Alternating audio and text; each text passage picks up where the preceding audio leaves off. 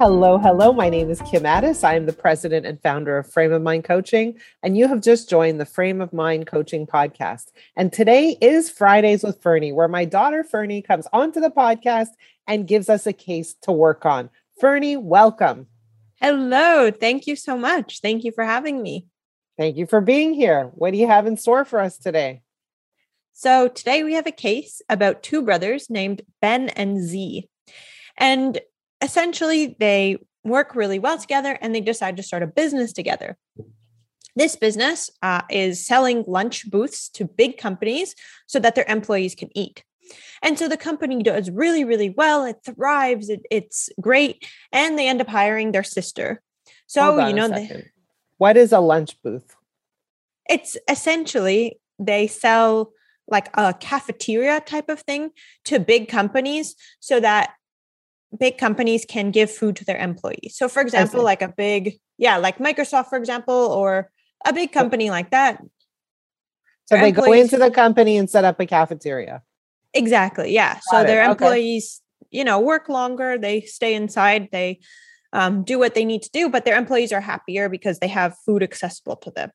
Got it. So they set up this lunch booth, the company's thriving, they hired their sister, and the company does super well. And then COVID hits and their company takes a bit of a hit as well.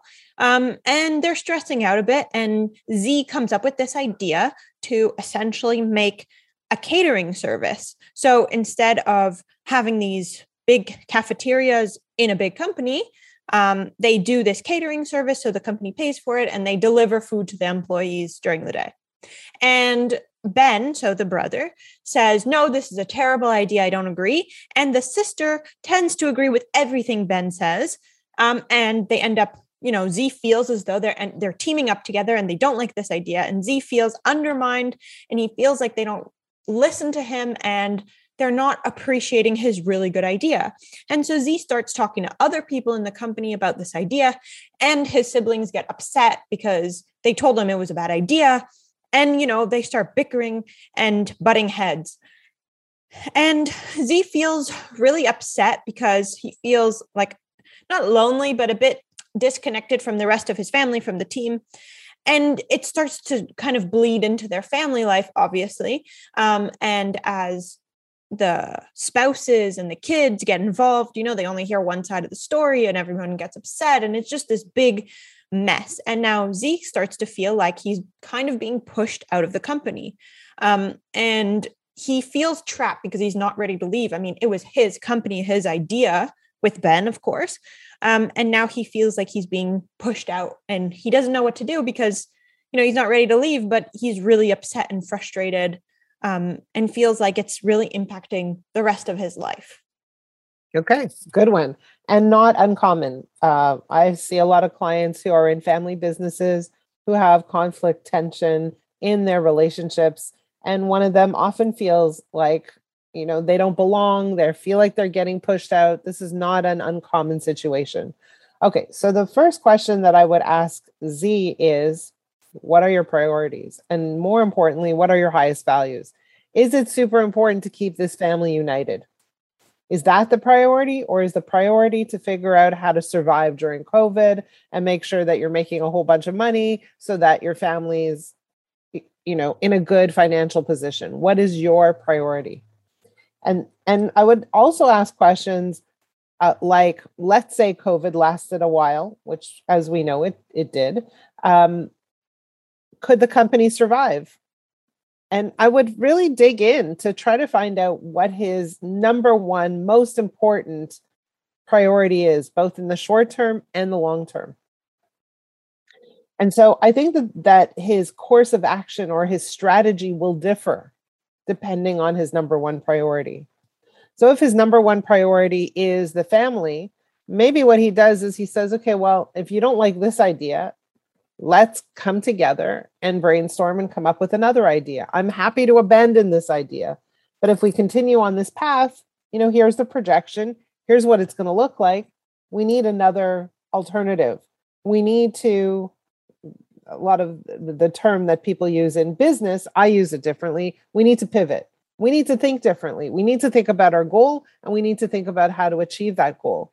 And so he can approach it without attachment to his particular idea, but he could come to the family and say, look, we have a problem we need to solve. It's really important that we stay together as a family if that's his value and if that's important to him. But we need to come up with an alternative solution, because continuing this course of action, which is doing nothing, is going to lead us all to a very bad place. So if you don't like this idea, okay, let's come up with an alternative idea. There are multiple ideas that are possible and available. And the idea is that that Z has the ability to get his siblings in a room to talk it through, work it out, solve the problem. And if at that point the problem is unsolvable, now Z comes to a point where he has to make a decision about whether to stay or whether to go, whether to buy them out or whether to be asked to be bought out, whether to step aside temporarily and go start something else on his own. He has to figure all that out. But I don't think he can figure it out before giving it a fair shot. What happens in relationships is, and where conflict truly happens, is when one person has an idea that they're not willing to let go of, that they're not willing to abandon, right? So they have the need to be absolutely right. Now, is he right? We don't know if he's right. He wants to cater to offices. Well, nobody's in an office. So is his, yeah. Well, I think the idea was to cater to people's homes because nobody's in the office. Got it. So the question is, maybe there's an adaptation of this idea. Maybe there's a miscommunication. Maybe they don't understand his idea. But the thing is that he needs to come to the table without an attachment to the idea, without needing to be right, and with the desire to come up with a mutually acceptable solution. And so what happens is people take stances, yes or no, and because of those stances, they're unable to come together and look for alternatives and look at the resources around them and find solutions that work for everybody. So essentially what you're saying is that he's being stubborn. Well, they both are. I'm saying that when two parties are being stubborn, or when two people are attached to their point of view or to their vision or to their opinion, it's very hard for us to come and find alternative solutions. And right now it sounds like both of them are very attached to their opinions. Definitely. And so in order for anything to shift, Z has to be willing to give up his opinion and say, okay, fine. You don't like this idea. Let's come up with another idea, but let's come together and try to find an idea.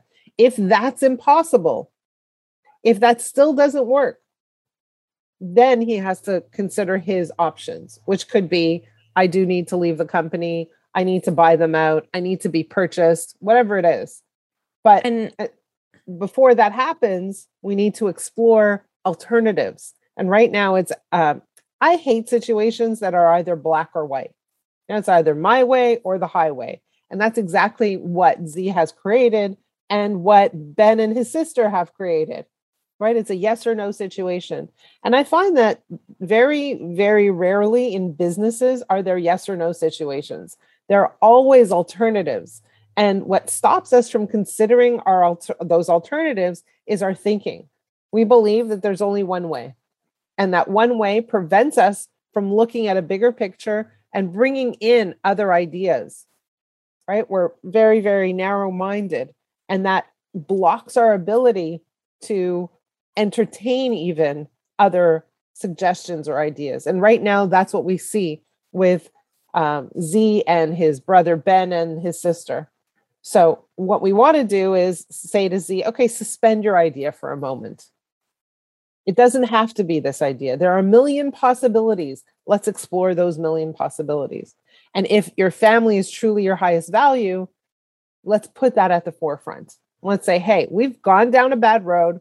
Let's back up a minute. You guys are important to me. It's important we're doing this together. Here was my vision, that it was a family business. I still want to be in a family business. And let's correct what we've just created. And let's come up with a solution that works for everybody. And let's explore all of the options until we find one that makes complete sense And perhaps it's an option that makes complete sense with or without COVID. And, perhaps that's a better course of action anyways. Maybe it's a business that they can continue working with even when COVID comes to its conclusion. Yeah. I mean, hopefully it does come to a conclusion soon. But in terms of that idea, and so let's say, Z does that. He talks to his family. He tries to be as open as possible. And at the end of the conversation, he still feels like they don't listen to him and that they're just completely closed off, and he decides to leave. How does he maintain a relationship with them afterwards if he feels kind of resentful? Yeah, again, not long ago, I had a podcast with a gentleman who had exactly that situation, exactly that. And the answer was, do you love your siblings? And he said, yes, absolutely, I do. And so I said, so be persistent in building a relationship with them. And all my opinion is sometimes things in the moment appear to be bad, horrible, terrible, awful situations, traumatic even. But all things that happen lead to is part of a path, is part of a journey, and takes you to the next destination. And so the problem is we can't always see what that next destination is. We can't always see that that destination could be more exciting, better, more interesting, more opportunities for growth. We can't see it from the vantage point of suffering, the vantage point of struggle. And so right now he's struggling. And so he still holds resentment, but resentment doesn't serve him. It doesn't do anything good for him. It doesn't help him get to that next destination any more quickly, right? It actually slows him down. And so if I were working with Z, I would really, really help him pinpoint what he wants. And what he probably wants is a great relationship with his siblings and a thriving business. And so I would help him work towards that. Because what resentment does is it blocks his relationship with his siblings, which he doesn't want. And it also gets in the way and it prevents him from really moving forward quickly towards the new destination, right? He gets slow, right? It slows him down in the process. We don't want him to get slowed down. And so we want to help him be okay with the decisions he's made and be okay with the decisions that his siblings have made. And help him understand that people make decisions from where they are in terms of their growth, their intellect, their capacity to understand, their fears, their beliefs. That's where they make decisions from. And so be okay with it and move forward. And so part of the problem is that when two people have conflict, let's say I were to have conflict with you, and that will never happen, right? But let's say we had conflict and you were upset. I have to decide, and I always do decide, you're my daughter, I love you. It doesn't matter what we fight about. I'm still going to show up the next day. I'm still going to text you. I'm still going to email you. I'm still going to call you. I'm still going to say, hi, I love you. Right. Thanks, I'm still going to, right. So your behavior doesn't interfere with my ability to be clear about my feelings for you and my love for you. And so my behavior is consistently present. And I encourage Z to have consistently present behavior and presence in the lives of his siblings as well, even though there's this conflict and tension. And if they have this, if they hold this resentment and they, aren't as friendly with him as they used to be, then he still should be persistent despite their bad attitude. It depends what he wants, right? So are they being, are they harming him? If they're harming him, he needs to walk away. But if they're just being, a little grumpy, if they're being a little mean, if they're being a little, how do I explain it? If they're not ready to turn the corner, that's okay. He can wait it out. Right? So it depends on what's actually going on.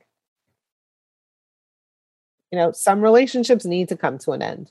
But when someone's just in a bad place, we can ride it out with them.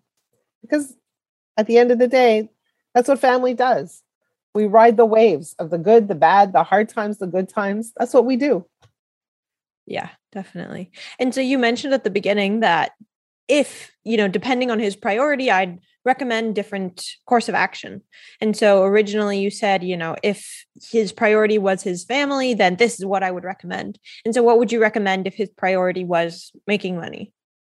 Well, if he was in a situation where he absolutely had to, make money and figure out a way to keep his family alive and eating, then I would suggest to him to take a break from the business and do something else, start a new business, get a job, something else, but remove himself temporarily from what he's doing, since that's not really working, and find a temporary other course of action if that was his priority. Right? So we have to look at those priorities. So it seems like neither of these suggestions would be to hold on to that idea. I mean, he could take that idea and go run with it himself, possibly. But I want him to make all decisions from a place of clarity, not from a place of frustration. I want him to make all decisions from a place of peacefulness, being okay with the way other people see the world. I don't want him to make decisions that say, fine, I'll show them, right? That's not what we're after. We're after a person who kind of sees the world as it's laid out, is okay with other people's point of views, and can decide differently for himself, but doesn't have to hold a grudge, doesn't have to be resentful, but does what's good for him without needing to hurt anybody else in the process. Makes sense to me. Yeah. So if you were to give Z one last piece of advice, what would it be? It would be to really say, what's the number one priority here? What's your greatest value? What is it that you want to preserve? And then let's move from there. But also the second piece is let go of your attachment to this one idea. There are a million ideas. Let's go look for those. Makes sense. Well, thank you. Thank you. That was a tough one. Sometimes when people have conflict, we're not always clear about which direction to push them in. And the truth is, from my standpoint, again, not attached to any direction. I'm attached to this particular client coming to a place of peace and making a decision from that vantage point, so that the decision he makes is ultimately aligned with his goals, his values, his beliefs, and he feels good about what he's doing, regardless of whether or not other people are making decisions for themselves that may look like conflict and tension. So I want him to make a decision where he feels good about what he's doing, and he feels like he's living up to not only his values, but his priorities as well. So for those of you who are listening, I hope you took something away from this conversation. Think about some of the ideas that you strictly hold on to and cause tension in your family, and think about whether or not there are other alternatives out there. Ferne, thank you for this case. That was a good one. If you have a case that you want to share with us, please reach out. Ferne, how do they reach you?